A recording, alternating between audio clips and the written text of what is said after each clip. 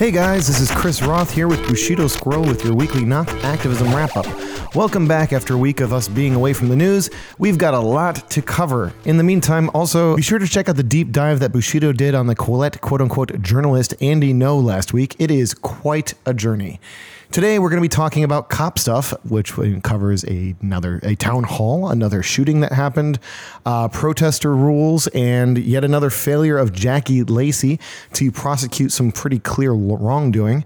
We're also going to be talking about climate stuff, including new wildfire liability coverage that just made it through the state assembly and Senate and was just signed by Governor Newsom a couple of hours before we recorded this. Protesters potentially getting paid and a massive conflict of interest that was uncovered regarding fracking permits in the state. We're also going to be talking about some tenant stuff. Hooray for some extraordinarily limited rent control. And then a fun reading series about how the housing crisis is merely a figment of our collective imagination. How's it going, Bushido? It's going pretty well. It is, I'm going to say, like, Phoenix is hot. Everyone knows this, right? Like, it's hot. Yeah. That's what Phoenix is known for. Yes. That and, like, Republicans.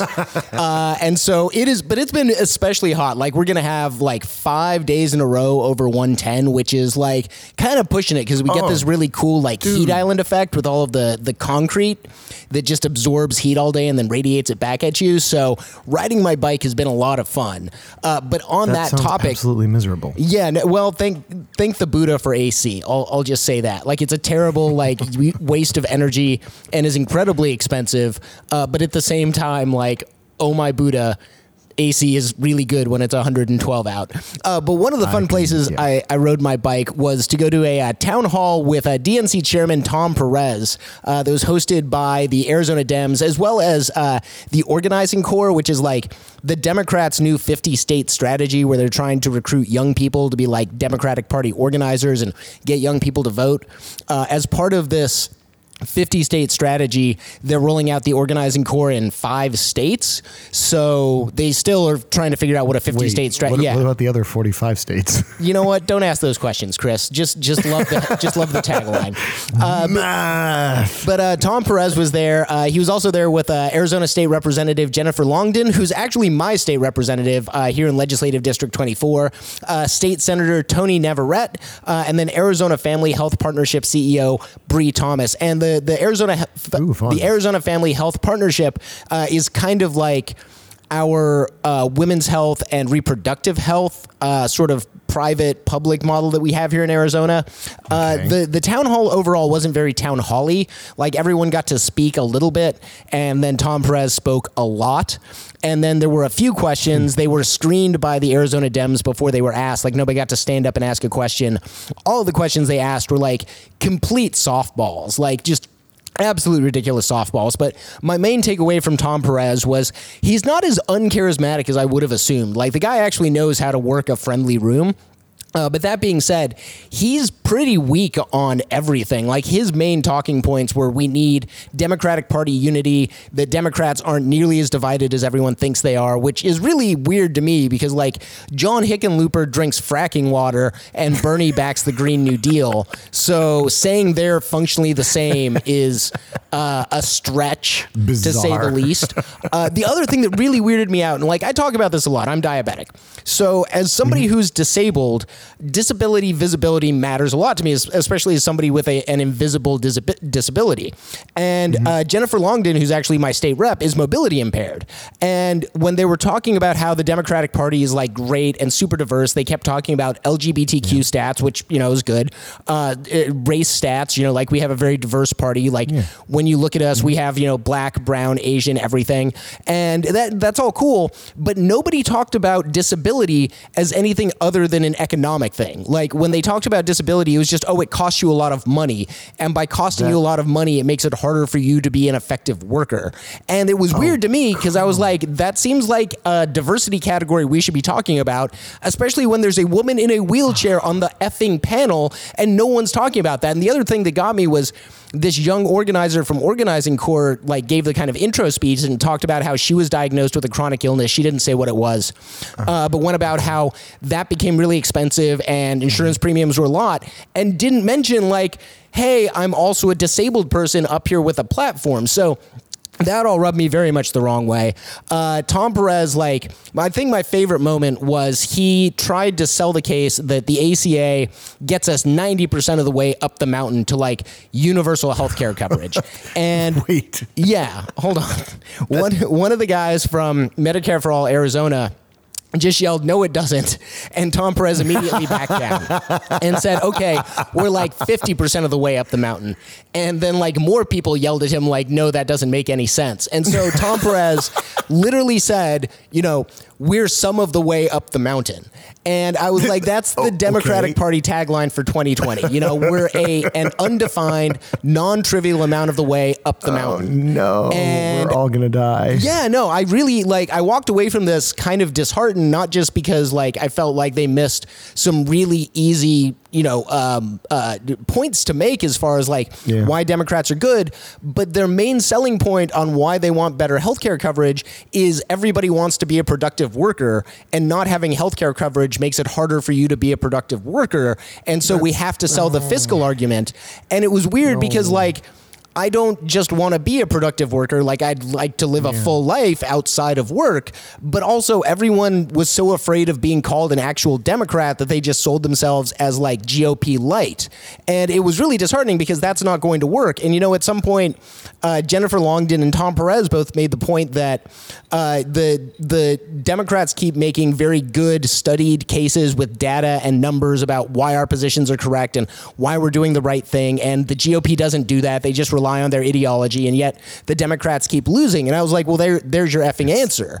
Like, run on your ideology. Tom Perez also came out swinging against socialism, which I almost got myself kicked out over, but I decided to stay there and live tweet the entire thing if you want to check it out. At the end, there was a disruptive direct action, but Tom Perez had already left. And so, like, as the whole thing was wrapping up, some people jumped on chairs and chanted for Medicare for All. And I was like, okay, you need to stop being so polite. Like, do this in the middle of the town hall, not the end of the town hall. There's no, like, you should have interrupted Tom Perez's speech. Who cares if they kick you out? Like, these are a bunch of people who just told me as a disabled person that, you know, they only want to make me healthier so that I can work for a billionaire better. So, you know, all in all, I was just kind of like, the Democrats have a chance to turn Arizona blue. They're probably going to miss it because they're running this centrist playbook. Like, oh no, we're not actually on the left. And it's like, no, you should just like lead with your left foot. Like, do that, but they're not going to. We're already going to be called socialists no matter what we do. So we might as just, you know. Well, and also it's the better policy. Socialists. Like, if you want to talk about which policies work better, it's like, look at the standard of living and like happiness indexes for Europe, and like people there are way happier, live longer, have more money. Geez, I wonder why. Maybe it's because they defeated their kind of like right-wing ideology a while ago, while we're letting it sit in the White House and hold social media summits. But yeah, that was kind of a nutty one. To shift gears real quick, at the top, Court Watch, which is a program where people go to basically like just sit in on court proceedings and kind of write down what's going on and then report it back to the people. It's been going on in NYC for a while. The National Lawyers Guild, ACLU of Southern California, the UCLA National Lawyers Guild, and Ground Game LA are going to be starting a Court Watch program in LA. There's a training going down on July 16th. You can check Facebook for that. We'll be sharing it out through Knock and Ground Game and my Twitter account, so you can sign up for that. There's going to be, I think, a lot of people interested in this, so there will be more than one training. But if you want to like shine a light on the broken criminal justice system we have, or even just see how broken it is, this is going to be something to get in on, and it could be a seismic shift in the way LA courts work, because most people don't understand how court works. Most people of privilege will never step foot in a court, will never have that experience, and getting people to understand just how broken and stupid this system is, you know, the first step in beginning to disentangle ourselves from it. So keep an eye on that one. You also you did some fun stuff this week. Jump in before we move over to the stuff I got to. Just from a personal note, I went and participated in like a preliminary Court Watch prototype thing that we did. Just like one day where we all happened to have been at the court for court support for one of our friends, and we basically decided that, seeing as the court support ended up being largely unnecessary because they just kind of put the charges on hold. It was just yep, you appeared, congratulations, here's your paperwork. We may or may not decide to prosecute you at some point in the future. We decided to make the most of it and stick around and actually go and see what it is that our court system actually looks like and how it functions. And it was incredibly elucidating, like going in there and sitting in the courtroom, having to turn off your cell phone, having to like realize, oh, I did not bring a notepad and a pen to just sit here and take notes, was fascinating. You're not allowed to bring any kind of an electronic recording device into the room. You have to do everything by hand, and you're sitting in the back and you're just basically watching, and everyone's kind of wondering why you're there. So it'd be really cool to see like the kind of thing that I think New York City does, where they all wear a specific color of t-shirt, and that makes it extremely obvious to the judges that they're being watched, which has the same kind of an impact apparently on not so nice judges that the Street Watch folks have on the police that accompany the sanitation sweeps. Ultimately holds them to a higher standard of accountability. Yeah, well, ultimately, we're all social beings. Like, people don't like feeling singled out. They don't like feeling watched, especially when they're trying to get away with stuff that they know they're going to be judged harshly for. Yep. But it was fascinating to get to sit down and actually see what was going on. And I mean, the judge that I went and stopped in on, because I had no idea what was going on and we didn't know which judges to be looking out for, she was fantastic. And she was making every accommodation possible to the homeless guy who was dealing with some kind of a drug-related a ticket that he got for possessing drugs in some position in a parking lot somewhere in Koreatown. Like, it was overall a fascinating look into how the system works, and it's kind of weirdly just like this machine that just keeps churning, and it goes really quickly for a lot of things for these low-level offenses that I was shocked by how fast things got resolved. Like, I expected court dates to take like hours and hours, and like we watched like 3 cases get handled in 20 minutes. Oh yeah. Nuts. And those can sometimes have lifelong consequences for someone like that. Yes. All those decisions happen very, very quickly, and it's scary to see. Yes. It really is. So, but anyway, getting back to what happened this week. So by the way, sign up for Court Watch if you're interested. It's fascinating. You'll learn a lot, and you're doing a good thing. So this week I made it down to the Port of Los Angeles on Thursday morning for a 7:30 a.m. rally that was being hosted by ILWU Local 13.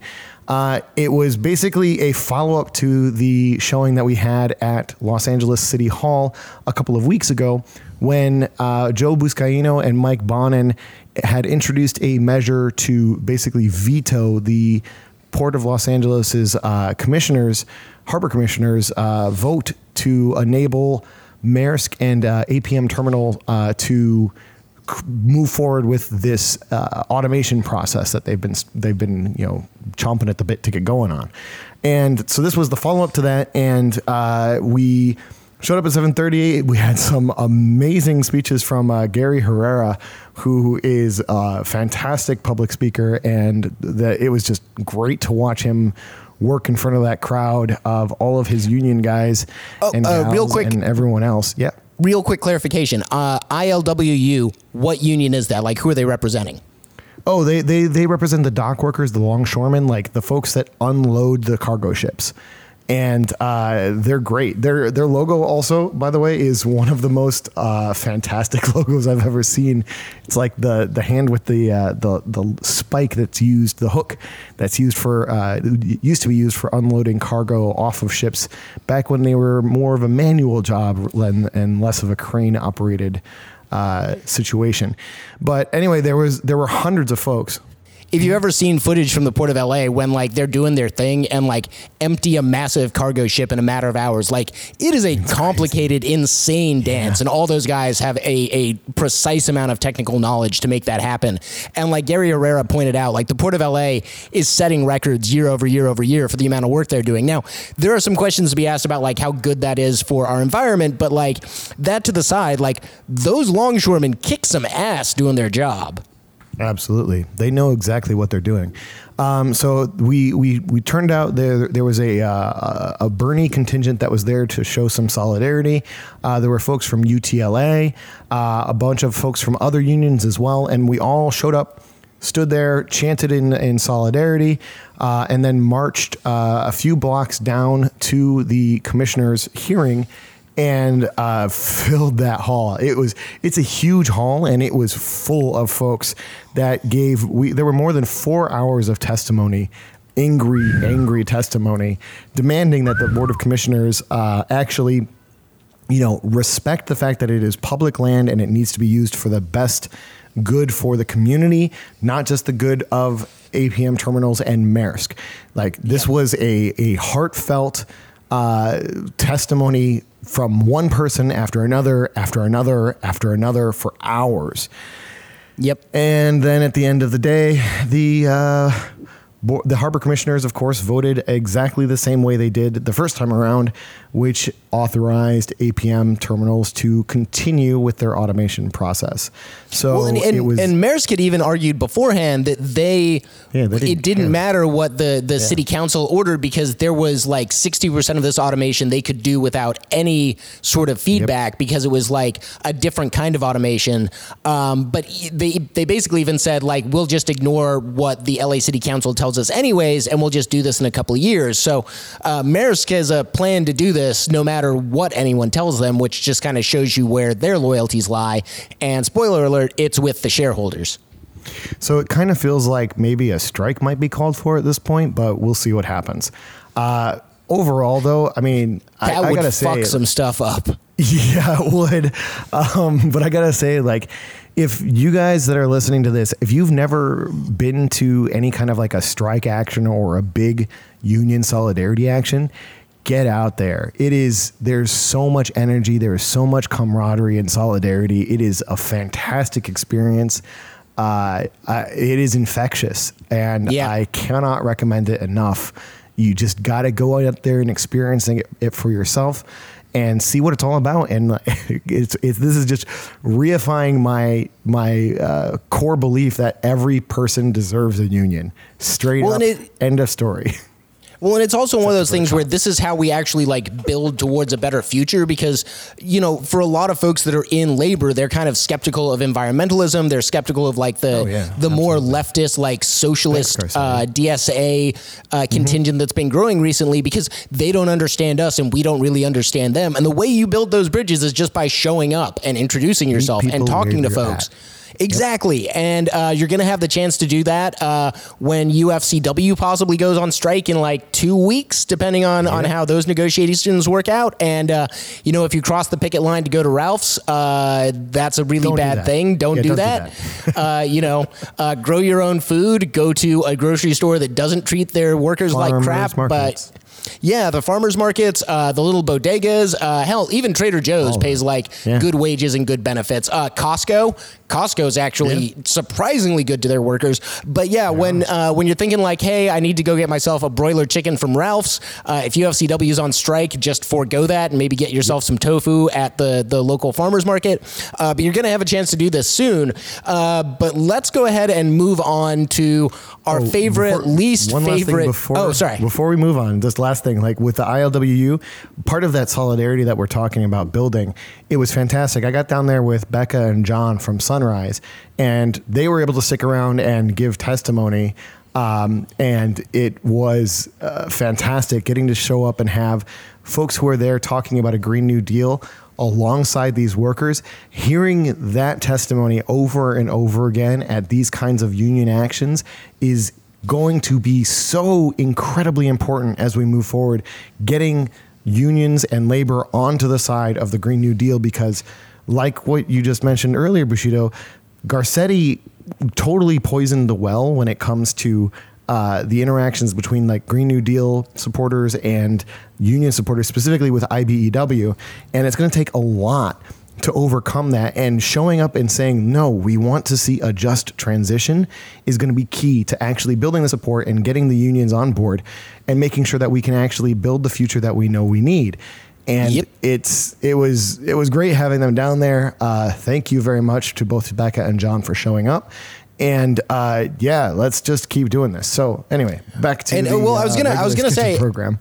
Well, I was going to say, Garcetti making a misstep. I mean, that doesn't sound like him. That doesn't sound like the mayor boy that I know. Our special boy. Yeah, and let's you know what? That's actually a good segue for us, because our special boy loves to protect his special gun-toting boys, and they have had quite the week. So let's go ahead and start off by talking about America's least favorite sheriff, Alex Villanueva, who swept into office on a wave of progressive support and then immediately took off the mask and was like, nope, I'm here to protect the deputies and let them get away with all of the crimes, and also not understand how to do PR or anything. So let's talk about his town hall event. Yeah, so this past Wednesday, July 10th, LA County Sheriff Alex Villanueva held a town hall event at Garfield High School in East Los Angeles. I was able to attend it. It was right after the weekly Jackie Lacey protests in front of the Hall of Justice, or rather the Hall of Injustice, that is held, again, every single week for more than 93. I think this was our 93rd week that this has been going on. And so I apologize. My voice is still pretty shot from that because there was a lot of shouting going on. Anyway, so this event had initially been scheduled for sometime next week, but the sheriff moved up the date of the event with only a couple of days' notice. It really did feel like the change in dates may have been associated with a fear of a high turnout at the event, specifically of family members of folks who had been shot and killed by sheriff's deputies. But if that had been the intention, the plan was thoroughly foiled. A significant portion, probably around a third of the folks that were there in the audience, were there just to demand answers from the sheriff, to hold him accountable as to why his deputies continued to kill young black and brown men with impunity. One of the families that was present had actually just lost one of their loved ones just a couple of weeks before, and it was extremely raw. And that was the shooting over in Boyle Heights, right? Like about a week, 2 weeks ago?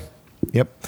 And I live streamed the whole thing. So if you want to see just how, like, I'm not trying to like turn this into some kind of a like exploitative situation here, but the raw grief of these families is incredibly moving. And if you have any doubt about how broken our system is, watch that live stream and tell me that those families have not been completely fucked over by this system. Just watch it. It is heartbreaking. The emotions were incredibly high. The moderator who was there was just awful. Like, she just could not keep her mouth shut when it came to talking about like injecting her own stories that were not particularly relevant and definitely not welcome in that situation. Some of the other families, it was extremely uncomfortable. She ended up apologizing for one of her comments that was totally out of line. But the families who she deeply insulted with what she said were just like, no, we do not accept your apology. You need to get off the stage. And she did not. One of the other families that had been there had actually lost their son, brother, uncle, nephew, like the whole extended family was there. He had been shot multiple times over. At this point, they're coming up on the 1 year anniversary, and they're still waiting for an official explanation of what happened. They were basically told initially that there had been crossfire and that he had been caught in the crossfire, but then they ended up getting a leaked copy of the postmortem, and it showed that all of the bullets had been entered into his back, meaning that he was not caught in a crossfire. He was just gunned down. And there was also at least one bullet that was removed from the back of his head. So it was intense. It was there were a bunch of also like really super softball questions that were all about like marijuana usage in public, which was really weird. And like, how do we keep our kids off drugs in schools? And they basically were filler questions that were meant to eat up like a whole bunch of time. But most of the folks who were asking questions were having none of it. And just constantly interrupted Villanueva for very, very good reason. And it was, oh man, it was intense. But hopefully some good will come out of this. There were lots of connections that were made after the fact between activists and the families of victims. and hopefully something will come out of this. But man, that it was incredibly disheartening to see just how many platitudes Villanueva was going to throw at people with like no actual consequences for it. And it was, I mean, I'm hopeful that we'll be able to hold him to account at some point and hold those deputies to account at some point. But man, it is just an uphill struggle right now. No, every time I've gone to the rallies at the Hall of Justice, which I was pretty, a regular at when I was still in LA, and it is emotionally draining. Like for families that are there every week, for the people who hold the rally, especially Black Lives Matter LA, and they always bring the people who MC, Dr. Melina Abdullah and Baba Akili. I don't understand how they have the emotional depth to do that week after week. Because after like 2 or 3 weeks going in a row, I would have to take a week off because it really affects you, and it's really you feel almost powerless, especially when you hear stories like John Horton, who was beaten to death in jail and then it was ruled a suicide, and it took his family nearly a decade to get the actual autopsy report. Or the Anaheim shooting of Hannah Williams, the 17-year-old who was killed on the 91, that they're still trying to figure out what happened there. Her family is crowdfunding for her funeral because the police don't pay for your funeral after they kill you. The family still has to bear that burden. It's just kind of dumping stuff on families. And then when you get into the realm of lawsuits and liability, the city and the county have a reason to not give you the autopsy report, a reason to keep that secret. And it just makes it harder and harder on the families. And you can understand why people have gotten very angry and why people don't trust the police. And when the police talk about like, oh, there's a trust deficit with the community and that's the community's fault, how that's just the absolute wrong way to read this. And Villanueva is just not doing himself any favors. This was supposed to be a bridge building exercise, and he's just not a very articulate guy. He did speak some Spanish up there, which I think he tries to show that off from time to time. To show that, his Spanish is like grade school enough that I could completely understand everything that he was saying and caught his mistakes as he caught them. It was kind of fun, actually.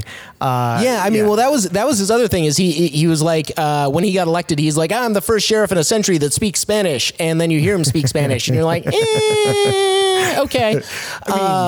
You'll pass. You'll get like a 3 on the AP test. That's for sure. Yeah, exactly. But, definitely not a native speaker and definitely not somebody who runs in the circles of the people that his police are policing, especially when it comes to deputies. Like the LA County Sheriff's deputies are basically the government in a lot of unincorporated LA. But before we go too far off on that one, let's talk about what happened on July 4th, because there was a shootout in South LA, which was absolutely wild, and it involved an SUV that belonged to a rapper whose name escapes me, but the rapper wasn't actually involved in the chase. It was a car that belonged to a company that he owns or owns shares in. But I saw this one pop up on TMZ, and it just sounds reckless and crazy. So let's cover these details. So on the 4th of July, there was a running gun battle, and I do mean like an actual running gun battle between sheriff's deputies and a purportedly armored black SUV. The shootout started at the corner of Spruce Street and Aranbe Avenue in Compton, where deputies were initially fired upon with a high-powered rifle, and then they returned fire. According to the sheriff who talked about this actually at the town hall in East LA, the weapon that was used the weapon in question was an AK-47. It was also used, they believe, to fire upon the helicopter that ended up joining in on the pursuit later after the first shots were exchanged. After the pursuit ended, which it went from Compton, got onto the 105 freeway, ended up in Inglewood. The driver and a passenger, and potentially more, but they think it was just the two of them, attempted to make a run for it after ditching the car. One of them was caught. The other one escaped and remains at large, at least at the time of this recording. But at the end of all of it, after the dust settled, they actually found the body of Ricky Cornell, age 65, who lived in Compton, which was found, and his body was found near the corner where the initial shooting took place. He had suffered multiple gunshot wounds and was pronounced dead at the scene. At the town hall, Sheriff Villanueva mentioned that Cornell's body only had bullets from the AK-47, and did not actually have any shots from the deputies' weapons, which implies that the shooting of Cornell actually took place before the deputies engaged with the SUV, though the specific details on that, of course, have not been uncovered at this point, and we probably won't really know all of the details for some time into the future. Yeah, and the SUV belonged to the rapper YG, who apparently was recording at the like when the shooting happened. And the story's a little bit crazier because they don't know what the motive was for shooting at the deputies, because I guess they were on a call looking for someone else, like they were doing a felony warrant service or something like that. And when they got to the place that they were going, they just kind of got like ambushed by the guy in the SUV, and it just seems like a crazy turn of events, but one that wasn't made any safer by the actions of the deputies. I can understand like getting shot at and that being scary, but then returning fire in a crowded public place and then engaging in a high-speed chase that went across town just seemed to make this even more dangerous. And we've seen this kill people. Like Mileta Corrado was killed at the Trader Joe's up in Silver Lake in a very similar situation, and like. It was, but it's also one where like when we have helicopters and we have, the ability to do parallel pursuits, and we have the ability to like keep an eye on somebody who's acting like a legitimate danger to the community, there are ways to de-escalate this and keep the public safe. And it doesn't seem like that's how the deputies or LAPD prioritize these sort of things. It gets to be this very Rambo mindset. And we've talked about that before, where like the police, when they get into this like targeted mindset, begin shooting back. And maybe that's not the best answer. Like maybe answering bullets with bullets is not the best way to de-escalate and keep everyone safe. At this point, it looks like Ricky Cornell was the only fatality. I think there were some reports that a couple of other people may or may not have been wounded, maybe from shrapnel and stuff, because there was a lot of bullets fired in a very short amount of time. Had a graze on his arm and shoulder from a shot from that AK-47. But it was fortunate. No, it sounds scary. It definitely does, but it's very fortunate that more people were not injured in this. But again, like the lack of consideration for public safety that seems to, not there. We got to de-escalate when this kind of stuff happens. When somebody just opens fire on deputies in an SUV, it's completely absurd and it shouldn't happen. But at the same time, like the deputies returning fire like that and then chasing and having more gunshots returned as they continued to pursue is just absurd. Like the helicopter, they're not going to be able to shoot down the helicopter with an AK-47. The helicopter is able to follow the car no matter where they go. And the helicopter, the sheriff's deputies have a lot of helicopters. One helicopter, if they run out of fuel somehow, they can replace it with another one. They can pick up the chase. Like, I mean, they've got dozens of helicopters. Exactly. There's no way that they're going to be able to get away with this. You can just back off and let these people, not feel so damn pressured to put everybody else's lives at risk and just going crazy like Grand Theft Auto down these like GTA style down these roads, putting all these pedestrians and innocent bystanders at risk. It's absurd. It needs to stop. And I don't know how we can get them to actually implement de-escalation in their standard operating procedure, but they keep saying they're doing it, and then this shit happens, and it's absurd. It just No, I mean, and unfortunately, we're going to have more of these to talk about. Looking into my magic crystal ball, the cops in LA aren't going to settle down. So, every year we're going to hear about another supervisor. I mean, every year is even a stretch, like every couple of weeks. Yeah, and we see this on the weekly news because we have like 3 local news stations in LA that as soon as a chase starts, they get that helicopter up in the air and follow it, and useful city or police that people trust. And speaking of trusting the police, let's talk about the new protest. Well, not even new protest rules, but so Michael Kohlhaas Yeah, Michael Kohlhaas is the pen name of an investigative journalist in Los Angeles who has been doing some really good work. Made the LA Times, not for the first time, but this was the biggest story he's broken, releasing those LAUSD like charter school memos that basically showed Austin Butner coordinating directly with charter school proponents in order to like give them a leg up in negotiations and kind of make sure that charters can continue to privatize our public education. But so he released a memo from the city attorney's office to LAPD and other police departments in the city about how they can successfully arrest protesters. So let's talk about that one. Yeah, so let me just read the headline here because I do want to say this. So I actually asked Kohlhaas about this, and he was basically like, look, that's WordPress's default, and I don't know enough about technology to make that not happen, and is kind of too lazy to do it. So this is just going to be his headline style guide, which is just basically a super wordy header. But, you know, it's sort of on purpose, and it's sort of just because, like, he doesn't feel like changing it. But it has become like, I now know, like, without even reading the entire article, you get about half the article just in the header. Exactly. So, quote, in the wake of federal lawsuits against the city of Los Angeles for its outrageous, unsupportable, illegal, pretextual arrests at 2014 protests over the murder of Michael Brown, City Attorney Michael Feuer issued detailed confidential case filing guidelines explaining precisely which crimes to arrest protesters for and exactly what information had to be in the police reports in order to prosecute successfully, which looks to the even mildly cynical eye as a list of suggested lies for the cops to include. And here, friends, is a copy of Feuer's confidential report, all 18 pages of it, and special bonus, LAPD enforcement guides for LAMC 55.07, which regulates how big your signs can be at protests and forbids glass bottles, among other things. And yes, that is exactly the text of the headline, word for word. Yep. And it's quite an interesting read. It's pretty long. Like, it's an 18-page memo to the cops. And this sort of like LAMC 5507 is the protest rules that LA City Council passed a while ago that have still not actually been tried out in court. But these are the rules that stop you from taking perfectly legal things like a wooden pole or glass bottles or something that LA City has determined could be a weapon to a protest. And that's kind of problematic because you don't give up your First Amendment rights when you walk into a protest. So LA City Council is saying, hey, you can't take your kombucha bottle to a protest.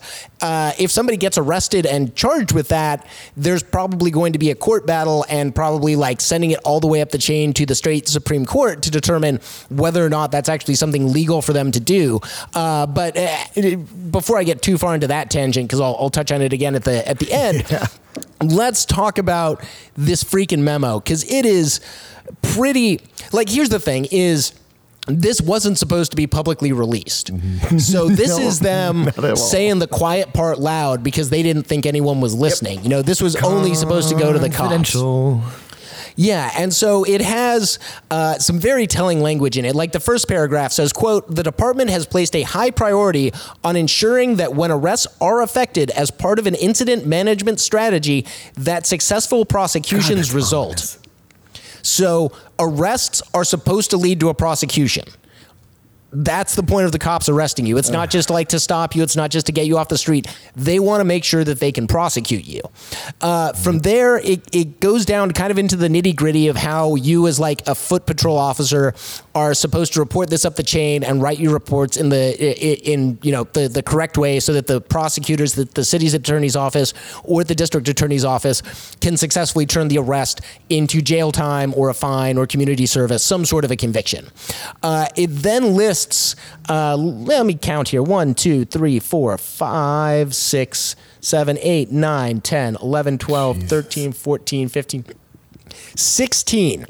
It lists 16 charges that police kind of can choose from that will most likely result in a successful prosecution.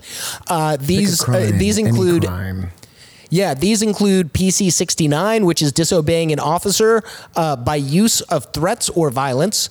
PC 148A, resisting/delaying or obstructing a police officer. PC 242/243B, which is battery on a police officer. The one that you just mentioned, that's if you sit down and refuse to comply. And like if you sit down and you cross your legs and you put your arms in front of you, that's resisting arrest, even if you're not actually, resisting. You're just passively non-complying. Other ones that are on here are PC 647C, which is obstructing a thoroughfare. So if you block a street or block a freeway, which is a very common protest tactic. Yep. They also have some vehicle code violations in here, such as VC 2800A, disobeying a police officer. And then my favorite, because this one actually was tried against PM Beers. And this is directly connected to the prosecutions that caused this memo to be written. PM Beers is a very prolific filmer of the police and of police commission meetings. She is at a lot of actions. She is at a lot of police oversight meetings, just basically pointing her camera at the people in power and making sure that that gets documented. But they tried to take her to court on this one, which is VC 21954. Pedestrians outside a crosswalk blocking a street is an infraction. So basically, like, if you, walk in the street because your protest is too big to only be contained to the sidewalk, that could get you arrested. Then there are some municipal code ones, which is like LAMC 41.18. LAMC 41.18A, which is annoy, molest, obstruct, interfere with the free passage of pedestrians. So, apparently bird scooters are just doing that all the freaking time, but they're never getting arrested. There's LAMC 56.45E, which is a demonstration at a private residence. Just in case you feel like showing up at your landlord's place, remember, you can't actually be on their lawn. You have to stay to the public sidewalk. But so basically, this is a smorgasbord for a police officer to choose from to figure out like what they want to charge you with. Right after that, it says it, and it has this in asterisks and in all bold, cannot stress the importance of video in a mass arrest situation. So remember, the police have video teams. A lot of them are wearing body cameras. Those aren't really there for accountability. It's them collecting evidence. They also then run the video that they collect through algorithms to do like facial recognition. The video is used to train AI algorithms and other like machine learning protocols on how to identify people. Like, this is all stuff that is happening in our city, and we're paying millions, if not billions of dollars a year to companies like Palantir to help us ramp up those capabilities. LAPD Spying has been doing a lot of work on that one. But yeah, so basically this entire memo is a how-to guide for cops to arrest you because you're demanding that your rights be respected, and then to make sure that you get convicted of it, which is very much in line with LAPD and the LA City Attorney's Office take on like you exercising free speech. There's nothing you can really do to guard yourself against this one. Like, they say that there's supposed to be a threat of violence or force, but again, police can just feel threatened and that becomes a threat. Like, you don't actually have to say something threatening to them for a police officer to feel threatened and then have a reason to arrest you. It's also something where the police are trying to sharpen the spear so that as they're anticipating more arrests and they're anticipating more civil disobedience, they're not wasting their time arresting you and just having to let you go. They're arresting you and able to bring the hammer of the law down upon you. So I expect that we'll probably be seeing, more of this happening. And we already see it happening a lot. A lot of the times they allow folks to negotiate it down. They allow people to basically spend a year on sort of like unofficial probation, like, we're not going to charge you now, but if you do anything in the next year, we reserve the right to bring the charges back. So they're kind of using the statute of limitations as a way to create a fake probationary period for people and like keep the threat of arrest over you. So, just remember that like the law isn't here to protect you. It's here to protect the people in power. And this just feeds directly into that one. Yeah. And speaking of someone in power who is being protected by the law, let's talk about Ed Buck, Democratic mega donor, West Hollywood, former city councilman, right? Or he ran for city council. I can't remember. I don't think he was actually elected, but I think he ran for it. Yeah. But the guy has bundled money for a lot of prominent Democrats, held a lot of hoity-toity parties for very wealthy people and powerful people, and also had some really fucked up stuff going on in his personal life. So apparently there are some new charges that there are some new charges that may be coming down the line that have to do with human trafficking related to one of the deaths at his place. But let's go ahead and kind of like run through the fact that Ed Buck is still out and about and not under arrest. Yeah, so despite the fact that two black men both died of drug overdoses within 6 months of one another inside of the West Hollywood apartment of prominent Democratic political donor Ed Buck, the police have still refused to arrest him, and DA Jackie Lacey has so far failed to file any charges against him. On June 27th, 2018, just over a year ago, Jamel Moore died in Buck's apartment after Buck apparently paid him to fly to Los Angeles to engage in, quote, commercial sex acts, according to a lawsuit that was filed by Moore's mother, Letitia Nixon. And I should mention that the Jamel Moore case is the one where they're looking at human trafficking charges because Correct. Ed Buck paid for his plane ticket from Texas to Los Angeles in this kind of very strange scheme that kind of points to Ed Buck's weird sexual predilections. Yeah. Extremely predatory sexual predilections. So then in January of this year, Timothy Dean was also found dead in Buck's apartment, again with a drug overdose being the root cause of his death. Earlier this year, Letitia Nixon and Black Lives Matter activists turned in thousands of petition signatures demanding that District Attorney Jackie Lacey take action on prosecuting Ed Buck. To date, nothing has come of that demand. Moore's family has now also brought a lawsuit against Buck that alleges, according to NBC4, quote, wrongful death, sexual battery, hate violence, drug dealer liability, negligence, infliction of emotional distress, and 2 violations of civil rights, end quote. And we should mention that, you know, the drug overdoses in both cases were methamphetamine, which Correct. apparently Injected. Buck liked to inject into his partners. And in Jamel Moore's diaries... Watch what was going on. It was... Yeah, well, and Jamel Moore's diary sort of lays out the fact that this wasn't completely consensual. Like, this wasn't something that Jamel Moore was asking for, but something that Ed Buck foisted upon him. The diary... Yeah, and the diary entries that have been released are just absolutely heartbreaking because Jamel Moore was, had housing instability, really struggled to get his feet underneath him and create stability for himself in LA. And Ed Buck was kind of held up as a place for young black men who were down on their luck to go to get some stability, to get some financial help. And it seems to have come with this very weird... I don't want to say prostitution, but it had this very strange sexual component to it. And it really seemed like these young men, and Jamel Moore is not the first young man to be tied to Buck in this way. There are other people that may have died in the same way that we don't know about.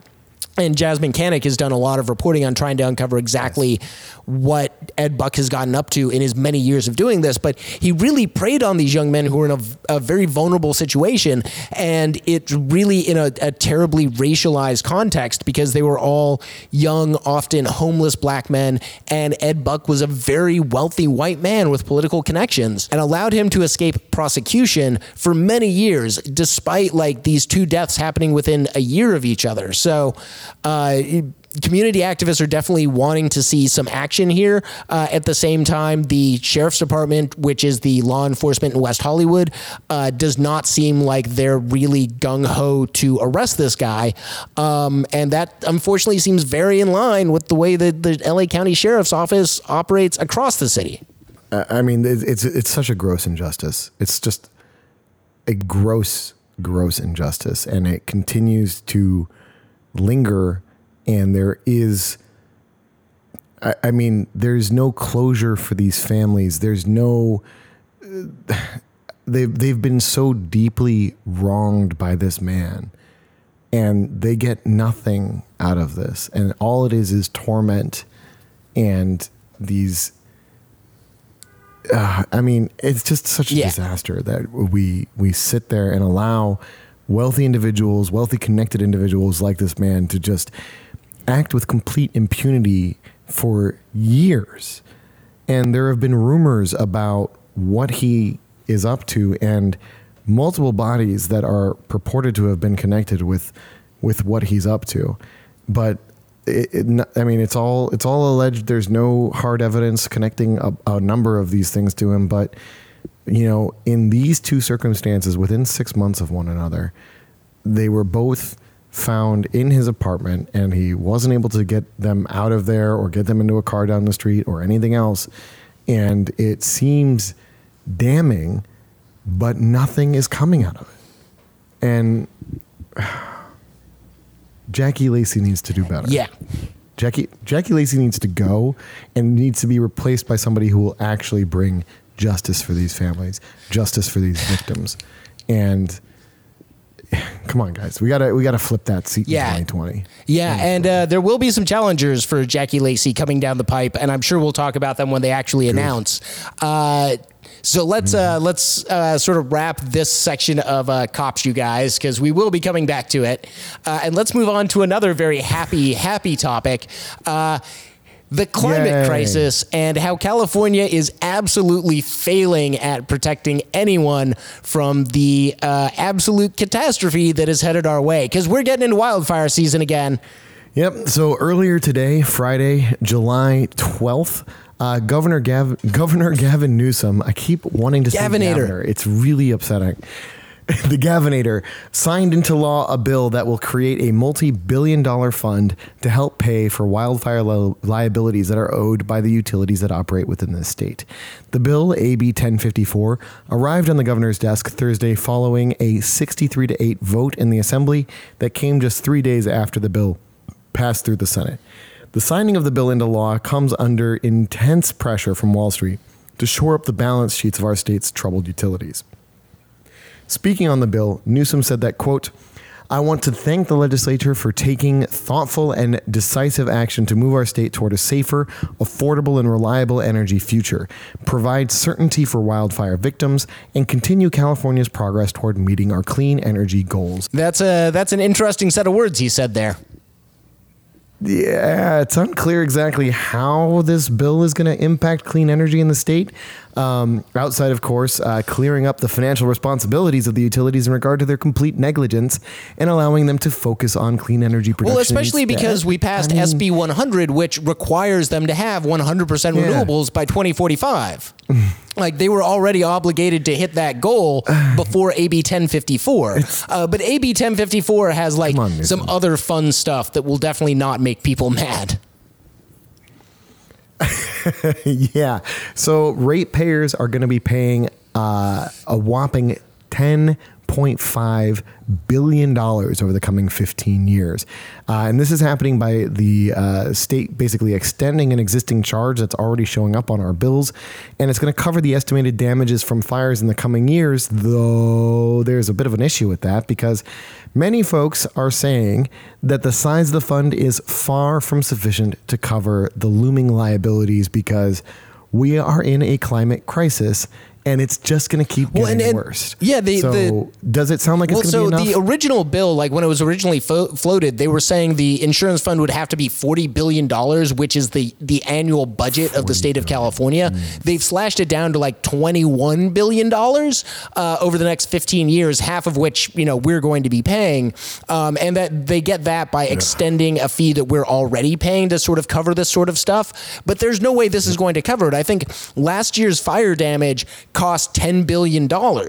This year's wildfire season is going to be at least as bad, and we still have the town of Paradise. Like, there are basically 90,000 people who don't have anywhere to live. And when they were living in a Walmart parking lot, Black Friday rolled around. And so the cops up there showed up and kicked everyone out of their tents and said, you can't stay at the Walmart parking lot where you've been living because your city burned down. So this is like, we have climate refugees in California right now. We have climate refugees at our border. We just don't have a government that's acting like this is a super urgent issue where people are like literally dying and losing their livelihoods. 85 people died in the Camp Fire, most of them because that fire moved so quickly they couldn't escape in time. The fires we have burn a lot hotter and a lot more intense.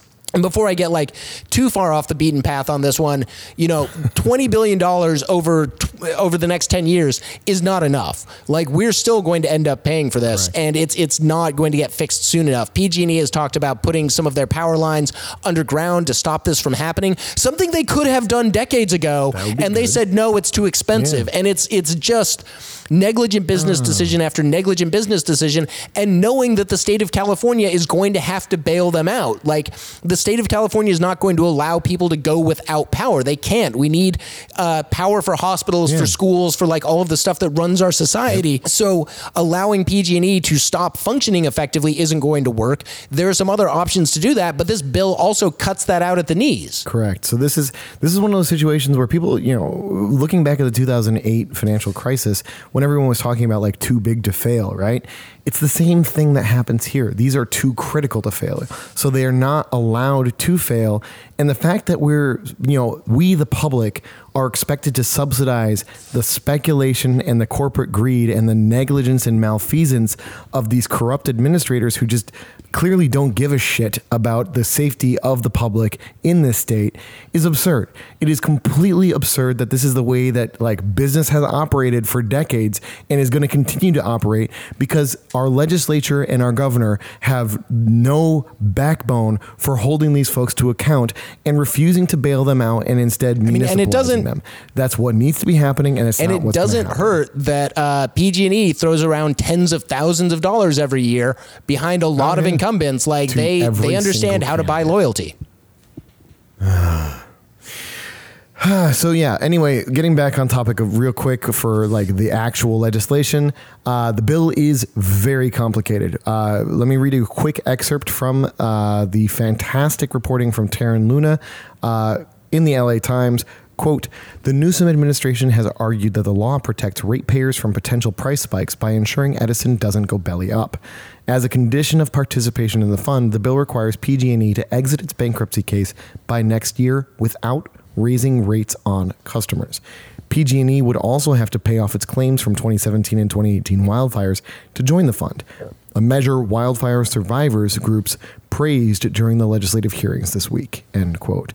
One other thing that's worth noting here is that this bill is going to absolutely severely limit, and in the sense of limit, I mean completely curtail, the ability of municipalities to set up local power providers, which seems to be a direct response to the efforts of San Francisco Mayor London Breed to municipalize the PG&E assets within the San Francisco city/county limits. By the way, they're like city and county being the exact same size is really weird to me, because in LA it's like a 1-to-3 ratio thing. But anyway. The whole stopping cities from municipalizing their grids is a direct attack on a renewable future and a sustainable future, because we need to have more democratic control over how we produce and deliver energy. And PG&E and the rest of the utilities basically getting to bully their way in and say, no, cities can't make choices about how they want their power to work is a really cynical and craven attempt here, and also seems to just set us up for more disaster down the line. PG&E is the largest utility in the state. I believe it's the largest utility in the country, and they've done a terrible job of maintaining that infrastructure across all of California. Yes, they have. But on sort of a hopeful note here, it looks like some billionaires are actually putting their money where their mouth is in terms of Extinction Rebellion and other climate protesters. So let's talk about that one, because, Chris, we might actually get paid. Yeah, you and I are not going to get paid. But this is probably, sorry to break it to you, but this is definitely the most feel-good story that we've covered potentially ever in this podcast. So, some fantastically wealthy philanthropists, including Eileen Getty, the same Getty that you're imagining, the incredibly wealthy oil family, the one that set up those museums and that villa and they all had that the stuff. gun house everywhere. Yes, they do. This is a crazy family with an incredibly crazy history. But apparently one of them has been emotionally touched by the looming disaster for the species. I gotta say this is. So I gotta say this is also kind of in line with Governor Jay Inslee's run for president, because he decided to run for president when his mansion in Malibu burned down in the Woolsey fire. So we finally understood how to get billionaires to like get on board with the crisis, and that's to burn down their effing houses. Yeah, we'll touch more on that in a minute. So apparently the philanthropists were inspired to launch this fund by the actions of Swedish teenager Greta Thunberg, who is fantastic, as well as the actions of the Extinction Rebellion protesters in UK in April, who also are absolutely amazing. Everyone should go out there and watch the videos of what they did, like when they took over the trains and said, "Hey, we also glued ourselves to the globe at Universal Studios. That was pretty fun." That is fun, but at the same time, like having an 80-year-old dude sitting on top of a train and refusing to get down, even more fun. Generational warfare isn't. I mean, they effectively, generational warfare isn't completely true. There's like a decent minority of old folks out there who are just radical AF. Yes, and we love them so much. But yeah, basically like these protesters, the Extinction Rebellion protesters over in the UK back in April, they were shutting down the core of London. The whole, like the city, I believe it was the financial district, like that core was shut down for like the whole day, multiple days. Like that just kept happening, and they are awesome. So Trevor Nielsen, he's been leading up the creation of the fund. He is an investor and very wealthy philanthropist. Again, he's working alongside Rory Kennedy, who is the daughter of Robert Kennedy, and Eileen Getty, as previously mentioned. Bill McKibben, the author, environmentalist, and the creator of 350.org, is on the fund's advisory board alongside David Wallace Wells, who wrote the international bestseller Uninhabitable Earth. A spokesperson for Extinction Rebellion welcomed the move, telling the Guardian newspaper that, quote, "It's a signal that we are coming to a tipping point. In the past, philanthropy has often been about personal interest, but now people are realizing that we are all in this together and putting their money toward our collective well-being," end quote. So, as mentioned earlier, Nielsen apparently had quite an epiphany related to climate change last year when he was forced to flee from the wildfires in California. Quote, "Something about throwing my 2-year-old and wife in the car and evacuating from the worst fire in the history of Southern California brought the issue into a new type of focus," end quote. I'm sorry, I don't mean to laugh too derisively, but the whole "I didn't care about this until it directly affected me" is just not a great look. You know, the same thing with like, it's why Empathy. I'm skeptical of Inslee's run, you know? And also there are other ways to help than running for president. Like if you're a wealthy person and you want to do something about climate change, don't run for president. Give your money to young people. Yeah, give your money to the activists. Give your money to the folks who are trying to fight for this change. Give your money to Mike Gravel and get him on the damn he's stage. on. He made it. That has happened, hopefully. I mean, he made it, but they're going to find a way to true keep enough. him off of there. But anyway, to Mr. Nielsen, thank you. And here's what we have to say. Welcome to the resistance. Yeah. I do want to say also, like, Bill McKibben came to the Road to a Green New Deal, which I hosted back in March with Sunrise Movement LA, and that was pretty cool because he's been one of my favorite environmental authors and activists since I was in high school. Because he wrote a seminal piece in The Nation talking about the problem with objectivity in journalism when it comes to climate denialism. Like we have this, you know, kind of A-B standard. Like I say the sky is blue and you say, no, the sky is like pink, and there's no way to like determine which of us should get a platform. Like the news media just says, oh, well, these people disagree. What do we think about that? And that's not the way objectivity should work. And that was kind of, you know, that essay came out when I was like a sophomore in high school, and it really framed the way I looked at and think about media because as the climate crisis has accelerated through my life and we still have Exxon funding people who say, no, the climate change isn't happening, that, you know, anthropogenic climate change isn't a big thing, it's not that bad, it could be cosmic rays, we have no idea what's doing it. You know, that media narrative hasn't been tamped down. The cosmic ray Oh my God, people misinterpreted that so badly. I want to go off on that for a second. So if anybody says cosmic rays disprove anthropogenic climate change, just A, slap them, and B, say, no, what that article says is that they may have some effect on cloud cover, which may drive certain types of rainstorms in a certain area of the planet, and that it could affect climate in addition to other things. Like nothing in the article. And just to be clear, we do not actually condone physical violence, but I mean, come on, and it's one where like the way the right wing is selling that article is completely disingenuous, completely misses the point, and takes the researchers and the scientists completely out of context. And Really? it's I never would have it's expected so that from the painful. right Like wing. I've mentioned, I read Zero Hedge every day just to like see what the crazy people are up to, and that was at the top of the headlines. And as soon as I clicked on it, I was like, "This is gonna hurt my brain.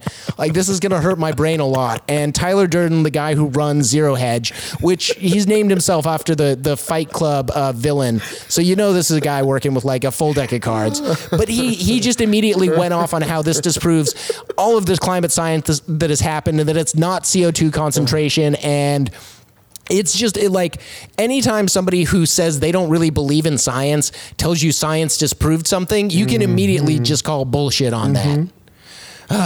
All right. Well, thank you, Bushido, for your service and your sacrificing of many brain cells in the effort to understand what the hell these people I mean, are I'm thinking, maybe I should buy into gold. They keep telling me gold is really good, and No.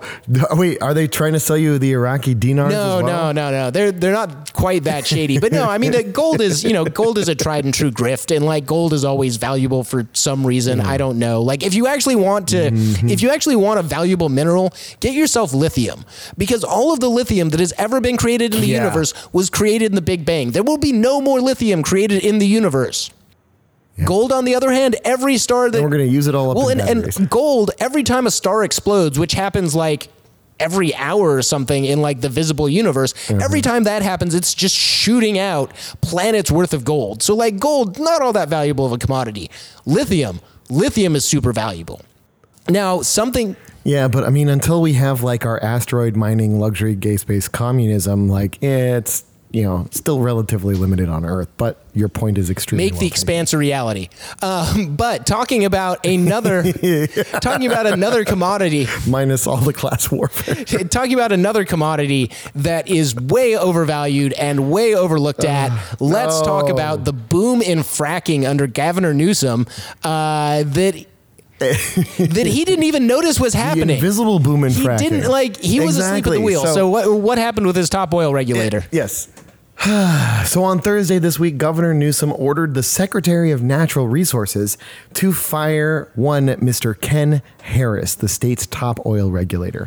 The firing comes in the wake of revelations uncovered by the Palm Springs Desert Sun, which apparently is associated with like USA Today, alongside watchdogs that showed that the pace of fracking permit issuance had more than doubled since Newsom took office without his knowledge, and that 7 supervisors who report to Harris own significant shares in major oil companies, and those were the same companies that they were supposed to be helping. I apologize, John Cox. I should have endorsed you.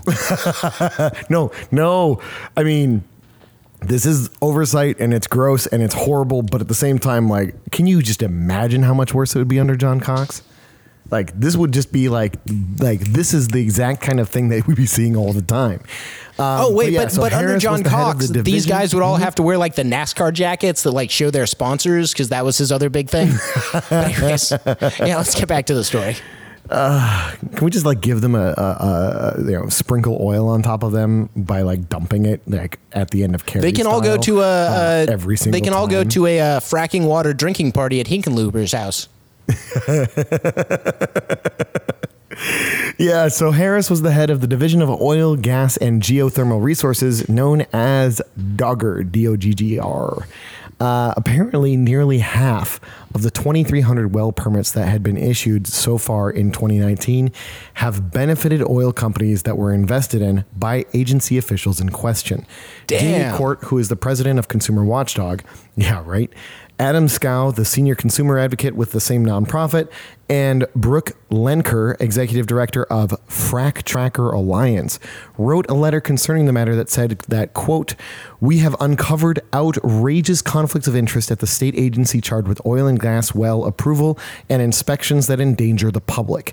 Oil regulators should not be invested in the same oil companies that they regulate," end quote. And great catch here, guys. Court, Scow, Lenker, you guys, seriously, this is fantastic. Cheers to you for catching this completely gross and absurd, how the hell did this happen, conflict of interest, and for demanding that the public's best interest be held in higher regard than corporate greed. Cheers to you. And also, what the hell, Newsom? Come on. Yep, it's frustrating. Yep. So that is pretty much all we got on the climate stuff, because we're facing an ever looming existential threat, and it keeps getting worse because people continue to put the corporate greed over the public good, and this is what happens, and then we have to deal with the consequences of it because they just keep pumping high pressure water and chemicals into the ground and poisoning the earth, poisoning the water, poisoning the air, making it more difficult for us to breathe and live every single day. Fun. Yep. Now I'm back down to baseline. Yeah, I mean, the other thing is, like, none of the fracking permits that have been approved appear that they're going to be revoked. So that fracking's still going to happen. Hooray. Yeah, which those investments. Well, and paid also, off. like, one of the major problems with fracking is it uses an insane amount of water. We're getting ready to head into like a water crunch where people don't have enough water. Again. We're negotiating with the 4 other states that use the Colorado so that we have enough water to grow our food, and these guys want to use all of that water to pull really energy intensive oil out of the ground, because it takes a lot of energy to get that oil out of the ground, to refine it, to turn it into natural gas, to ship it across the country, to rather ship it across the world. Because remember, a lot of the natural gas that we produce here in the U.S. doesn't get used here. We ship it to other regions of the world because that's more economically viable than using it here. Like the Phillips 66 plant, the Exxon plant, like they're not refining oil that we burn in California. They're refining oil that we ship to China. So economically broken and stupid. Yeah, and it ties in with what's going on with like the Aliso Canyon gas storage facility up in CD12 that we'll, doubtless be talking about again, because that election is still ongoing and we really hope that Lurian's going to win. But what ends up happening at that gas storage facility, they don't even use it to produce power here. They are purely using that facility to just pump gas into the ground when it's cheap. And then they store it there until it either leaks out because they don't know what the hell they're doing in terms of maintenance, or when they can get some money out of it. So when the price goes up, then they pump some more out, they ship it off to wherever it is that's, demanding it. And then in the interim, it just leaks and leaks and leaks and poisons the air, the water, the land for people for generations to come. I mean, we are going to be continuing to deal with the climate crisis surrounding the Aliso Canyon gas storage facility for decades. Well, and there's also, we just found out that Exxon, around the same time that Aliso Canyon was happening, had a massive natural gas pipeline explosion in the middle of the desert. So, like, nobody was directly affected because it was out in the middle of nowhere. But it cost us $1 billion because Aliso Canyon was shut down because of the leak at the time. It caused a crunch on natural gas reserves in the state. Like, as much as we're being sold natural gas as a freedom molecule, that's not true. It's not clean and it energy. Explodes, and it's dangerous, and it keeps doing this. So the more we hear about fracking, the more we know, like, our leaders aren't solving this, because unless they're saying, unless the sentence is fracking is no more in the state of California, it's the wrong move. Yeah. All right. So gotta ban it. Gotta ban it. So let's move on to talking about some updates from the Assembly, because there is some totally not bad stuff happening, not the greatest stuff, but some of the tenant bills that we've been following earlier are still winding their way through the state Senate. So let's see what's going on there. Yep. So AB 1482, which we talked about before, has now passed through its first committee in the state Senate and is one step closer to actually passing and hopefully becoming law. The bill, which currently is capping rent increases at 7% per year, in addition to CPI, and of course sunsets in just 3 years, because why make something that's actually super effective in the long term and permanent? It now includes, which is good, provision to protect against no-cause evictions, which effectively means that we're now wrapping the intended regulatory effects of AB 1481 into AB 1482. So this is like kind of the housing bill package that was a little bit less ambitious than it could have been. It's like a quarter of it-ish, and it's like super watered down. Definitely not the kind of thing that tenants' rights groups were actually like demanding, but I mean, it's better than nothing. So So it's also worth noting that the rent protections in AB 1482 only apply to units that are not already covered by local rent control rules. It also does not apply to homes that were constructed within the last 10 years. And again, it expires in just 3 years. So this is undeniably good news for tenants in California, but it is depressing how watered down this bill is.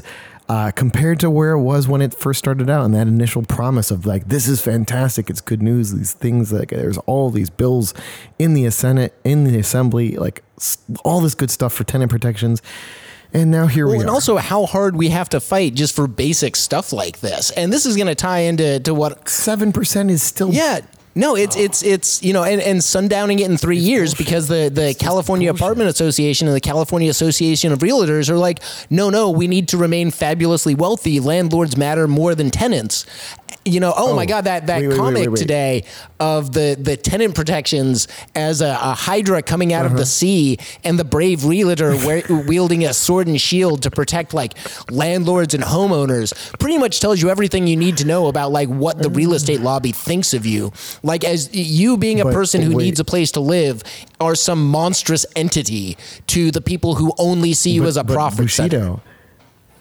If you listen to NPR and if you listen to like, I think it was on the New York Times podcast this morning, if you listen to them, maybe it's that the way that they're targeting me, but the ads that they played at their breaks today were sponsored by the realtors, like the National Realtors Group, who were out there saying, hey, these are terrifying statistics related to your rent increases. We're the experts on this stuff. We're all about protecting communities. When I heard them say that, I was just like, what the fuck are you people talking about? You're out here protecting communities? No, you are not. You are literally funding the dismantling of communities, the displacement of folks, the gentrification of these communities, all for profit. Let's not forget that the National Association of Realtors threw a bunch, 6 figures worth of money behind Measure EE. Like these are folks who are like, we protect communities by making sure that your schools are underfunded, and if you try and get around Prop 13, we're going to come heavy. So yeah. Again, this is undeniably good news for tenants in California, but it's so much less than it should have been. Well, this actually is going to tie into my reading series, which we have a doozy for you today. So this is kind of my ongoing series of finding things that, you know, are published on the internet against everybody's better judgment and just make me incredibly mad. And so I just yell at them for the last like 20 minutes of this podcast. So, and then I get to laugh at it and sit here and color commentary. We kind of swap roles for this one. So today, the article I'm talking about today is published by Kevin Drum on Mother Jones, and Kevin Drum is listed as a political blogger, which, you know, already you're thinking, okay, this is going to hurt a lot.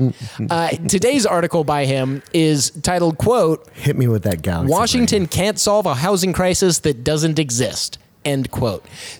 Oh my! Don't worry, it's all down here from here. Let me go on down to Skid Row and talk to the folks at LA Can and tell them that, in fact, guys, don't worry about it. The work that you've been doing for the last 20 years, it's not that important. This is all just a figment of our imaginations.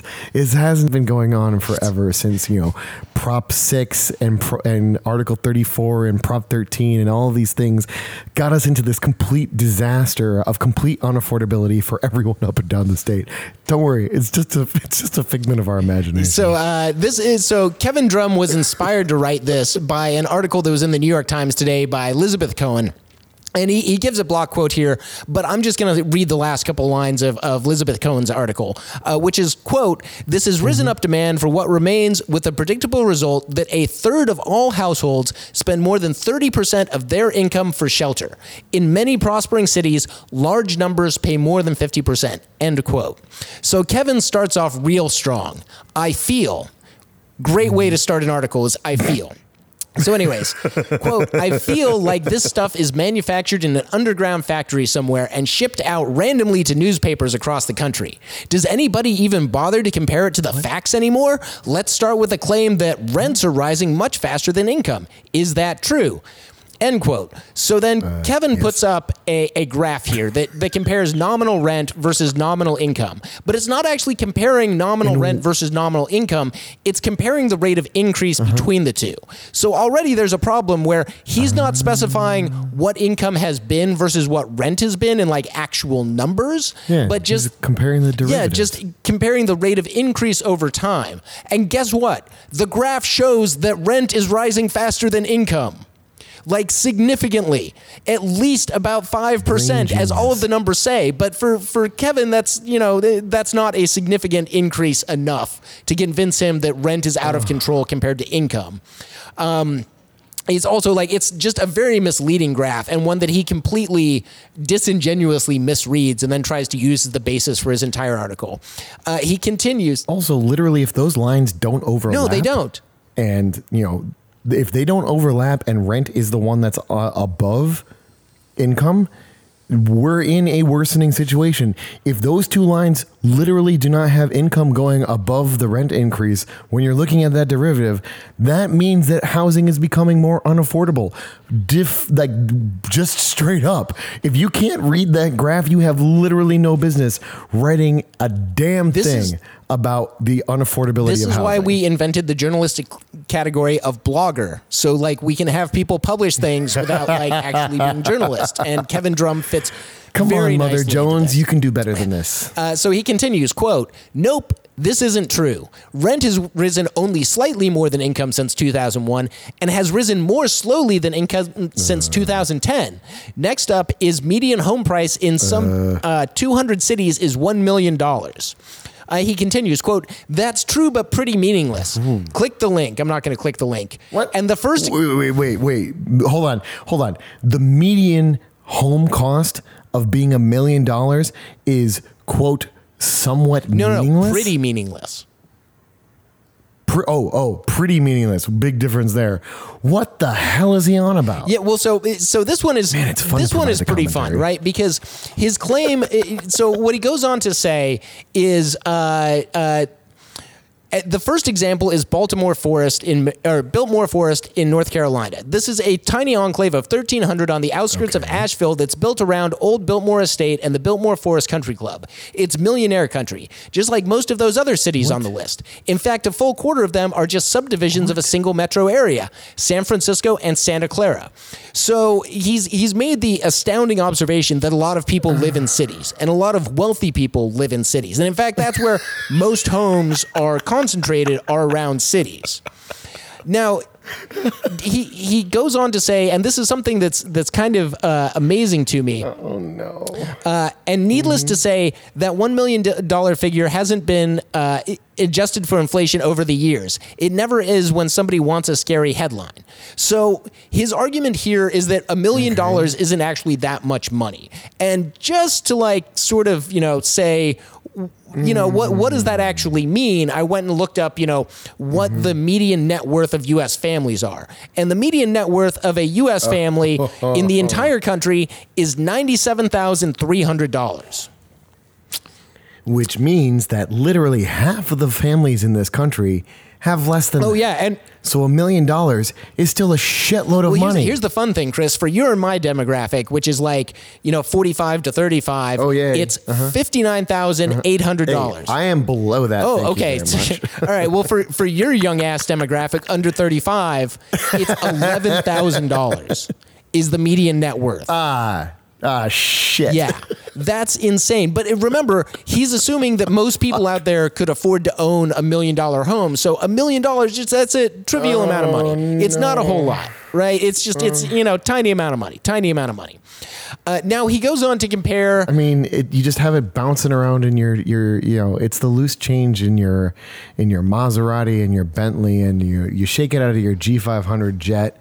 And you pull it together. There you go. There's your $1 million to buy your house. No big deal. It's just like Donald Trump. You get Dad to give you a small $1 million loan, and you just pull yourself right out of that hole. It'll be fine. Now he bootstraps Now, people. he goes on to show a couple of graphs. One that shows housing inventory estimates between 2001 and 2018, which shows that there is a 109% supply of total housing units per household. So we have more houses than we have households. Now, his interpretation of this is there is no housing crisis because we have enough houses. His take isn't people are homeless and dying on the streets of American cities because housing costs too much, which is the correct take. His take is, oh no, we have enough houses, so therefore housing isn't in crisis, despite I mean, is he suggesting that we just start taking houses from people who own more than one? I mean, and then just giving them to people who don't have houses? He never pulls together. I have heard that take before. I didn't expect it. Well, he doesn't pull together a coherent thought that way. The next graph that he shows is the rental vacancy rate from 1960 to 2018. And this is a kind of interesting graph. So we actually see between in the 1960s to the 1980s, we see that the vacancy rate drops below 7%, which is pretty significant. That's a pretty low vacancy rate. Now, in the 1990s, it begins to trend up more as we shift to more single-family homes, and there's more giveaways to developers, and there's also kind of people moving to cities en masse. But then in 2012-ish, it's hard to tell on the graph. The hash marks are 4 years apart, but around 2012, 2013, we suddenly see vacancy rates begin to dip again below 7%. Now, one would think, oh, that's a good thing. That means everyone has a place to live. Until you remember that there was kind of a certain business model that started getting pushed out around that time. And that would be the short-term rental business model, the Airbnb rental model, which we know in Los Angeles caused a slew of Ellis Act evictions, caused a slew of illegal and unjust evictions, and also took a whole bunch of rental stock off the market because it was no longer considered vacant. It was now being used as a short-term rental. Which, that should really not count as, if it's being used for short-term rentals, when it comes to a vacancy tax, I really, really, really hope that we in the city of Los Angeles count anything that's used as a short-term rental is still vacant. We should, but because what we're talking about is long-term vacancy, and that's the thing that measures whether or not people are actually living. Exactly, but that also assumes that people are listing those units as vacant and looking for new renters, which is what they use to determine those statistics. And if you're Airbnb-ing it, you're no longer listing that unit as vacant. But to ban Airbnb. Yeah, to move on before we get too bogged down in the Airbnb thing, dropping down a paragraph, he says, quote, "Nor has the nation lost 4 million low rent apartments. What that probably means, though there's no telling really, is that 4 million apartments have crossed some arbitrary threshold defined as low rent. But if you adjust for inflation, probably nothing much has happened at all. Those apartments are still around and still cost about the same as ever." What? I mean, no, that's literally, it's not like an arbitrary thing. In Los Angeles, HUD has a definition. In Los Angeles, we lose at least 5,000 rent-controlled apartments a year. And that's a low estimate. There are some estimates that it's as high as 15 or 20,000 a year. From being taken off the market, from Ellis Act evictions, from the lack of vacancy decontrol, meaning when somebody moves out, that rent gets jacked up, which is probably what's happening here. These low-income apartments stopped being low-income because the federal housing subsidies that kept them low-income, the rent control and lack of vacancy decontrol, the affordable housing covenants, those things expire. Without vacancy control, you can charge whatever you want once you flip tenants. There's a whole bunch of things that feed into this. But I also like his assertion here that nor has the nation lost 4 million low rent apartments. He doesn't really give a counter argument or any sort of data to back that up. He's just saying, oh, they didn't knock down those apartments. It's not like when you moved out of this apartment, the landlord burned it to the ground and salted the ashes, which is apparently what he thinks is meant by lost those apartments, not they no longer are affordable.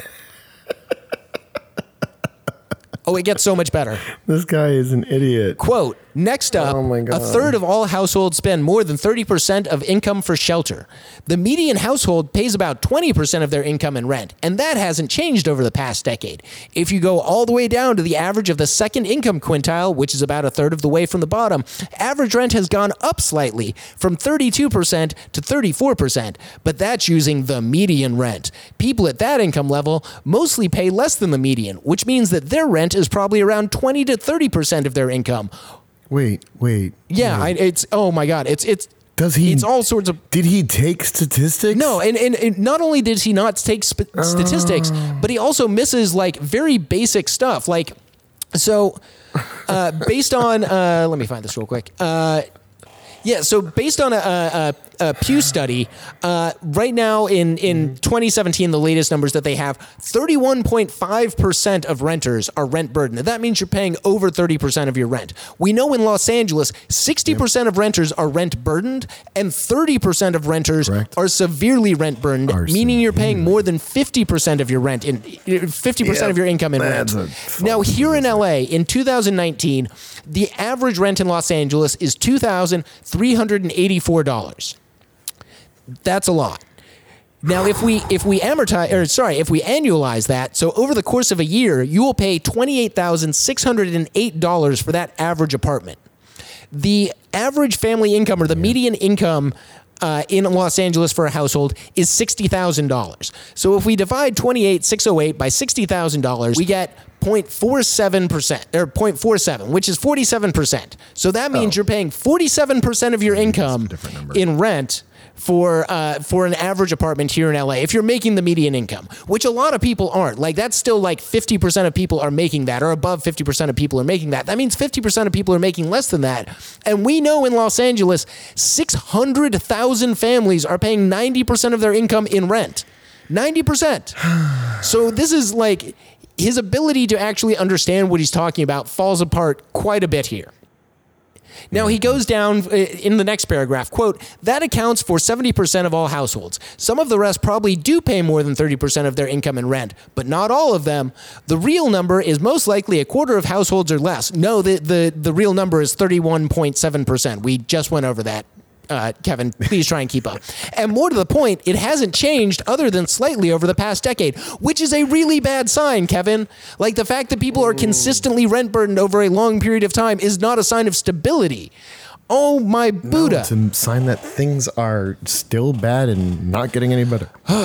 So to drop down a paragraph, he continues, quote, in other words, virtually nothing in the setup for this op-ed is true. Rents aren't out of control. Housing inventory isn't low, and rent as a percentage of income is about the same as it was 10 years ago. There is no generalized rent crisis in America, which, full stop, everyone disagrees with you. Every bit of data disagrees with you. Like, every major city in this country is having issues with eviction and displacement. And it's not just because, like, landlords like having empty apartments. It's because they see renters as a profit center and have absolutely no compunction with kicking somebody out because they think they can make more money. Continuing on to his last two paragraphs.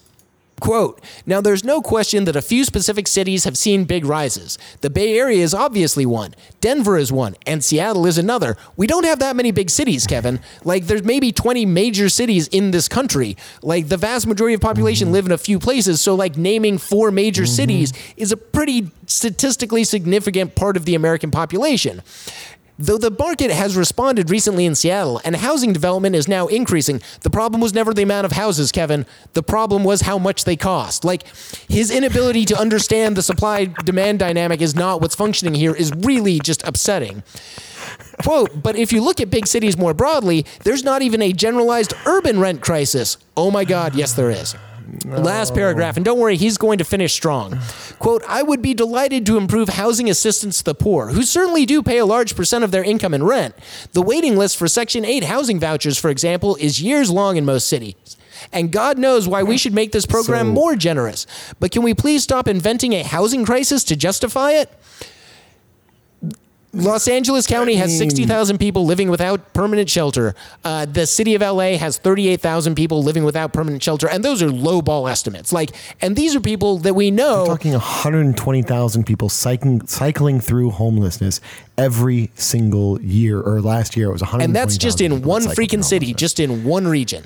Now, but no, we do not have a rental crisis of affordability because Kevin Drum said so. It's fun because he got dragged on Twitter, so he had to add a postscript.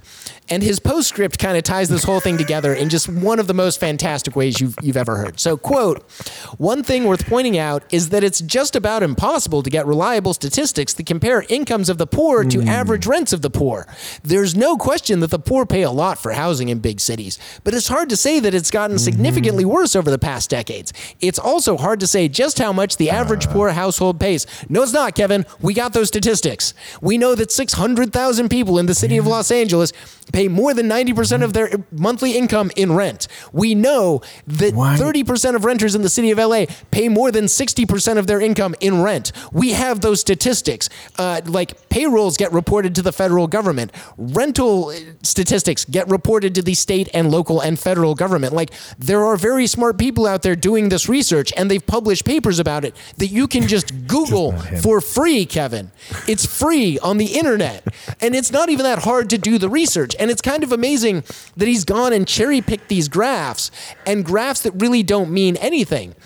He's sort of just at one point, he puts up a graph of the median monthly mortgage payment, which has nothing to do with what he's talking about, because the vast majority of people who own their houses are wealthy and are white. And the vast majority of people who are renters in this country are not wealthy and not white. We've seen white home ownership go up. We have seen black home ownership go down. We have seen other forms of home ownership about stay the same. And we can kind of understand that, when we're talking about these issues like housing that are very deeply embedded into the way that our society operates, that we also have to be talking about about race and gender and sexuality. Because if you're gay in the city of Los Angeles, there is a much better chance that you will find yourself unhoused at some point than if you're a straight white guy with a college education. But he just elides all of that fact. He just sort of lumps renters into one big mass and says oh, hey, these people aren't having a hard time finding apartments. There's enough apartments. When the question was always, can they afford them? And then even beyond that, can you actually have the right number of people in an apartment? We can't forget that neighborhoods like Koreatown and Westlake are some of the most overcrowded neighborhoods in the country. We have people who are able to afford these rents because they're not living one person to an apartment. They're living 6 people to an apartment. Kevin, this was so dumb and so terrible, and everyone disagrees with you. Why did you publish this? Why does Mother Jones let you publish? I just don't effing get it. All right. And for just a quick clarification, you said that 30% of people are paying more than 60% of their. You meant 50% of their income. Just as anybody that's fact checking us is going to end up yelling at us about that. So wait, it's what now? Repeat that. It's 30% of the folks are spending more than 50% of their income. 60% of folks are spending more than 30% of their income. Thank you. Yes. You said 30% are spending more than 60%. Just as a pedantic. No. You're right. I housing statistics. As I'm yelling at you were on a tirade. Yeah. As I'm yelling at the article, I totally understand. I kind of combine those numbers together. But that's a good point. But yeah, the statistics in LA are pretty brutal, and LA is a little bit of an outlier, but not much. I really want to know what this guy's background is. He's a political blogger, and apparently Mother Jones lets him do stuff. He's got a bio. Do you want me to click on the bio and see? No, I clicked on it already. It doesn't have anything. It just has all of his articles. It's really That's not a bio. I know. It just says that he's a blogger for Mother Jones. Oh, Jesus. Did you see what his email address is? It's Cal Pundit. I'm not giving you the ad, but his email address is Cal Pundit. So that bodes really well. Oh my God. No, I'm not even going to click on the other ones. The top headline I see is Trump still looking hard for the best people. And I don't even want to know what that one's about. I don't even want to. No, not today, Satan. All right. Anyway, so this one worked out pretty long. We had a lot of news to catch up on. because there was a lot going on, and we took the week off. So hopefully next week we'll be back down to a little bit more rational, like, episode size. As far as stuff to do, I don't know, man. We're kind of on a roll with these of being like at least an hour and a half long. yeah.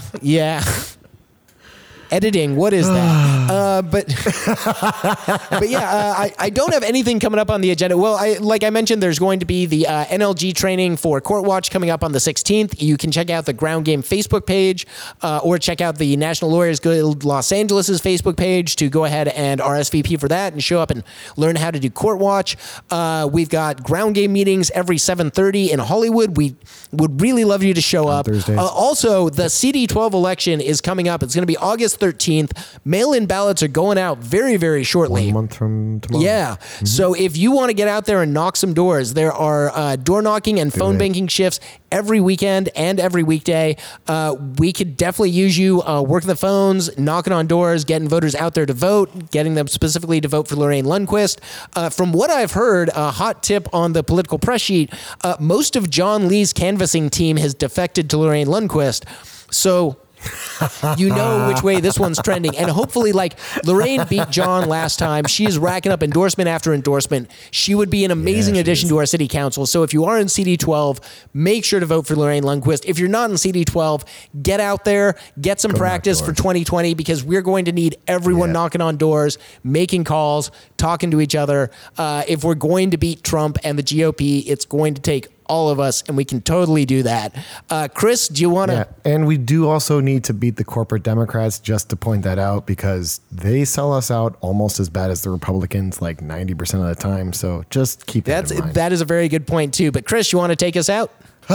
Yes. So as always, if you guys have anything that you want us to be made aware of or publicize, just shoot us an email at podcast@groundgamela.org. Hit us up on Facebook, send us a message there. Hit us up on Twitter. We've got @Bushido Squirrel or @Christopher Roth. There's 2 R's in there, in the middle of it. And just keep on being angry and get out there and show everyone what it is that we're fighting for. Nice. All right. Well, thank you all very much. Have yourselves a lovely week.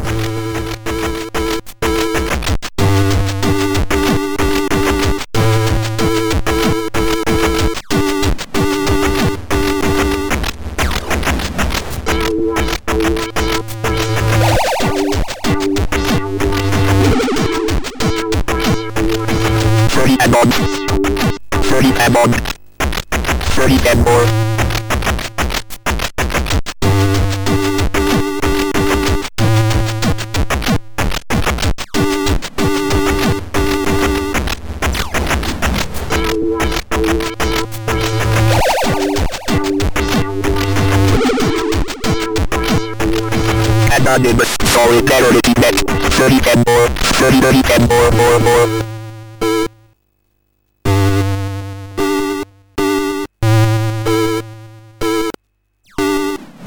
Sorry, better to be next.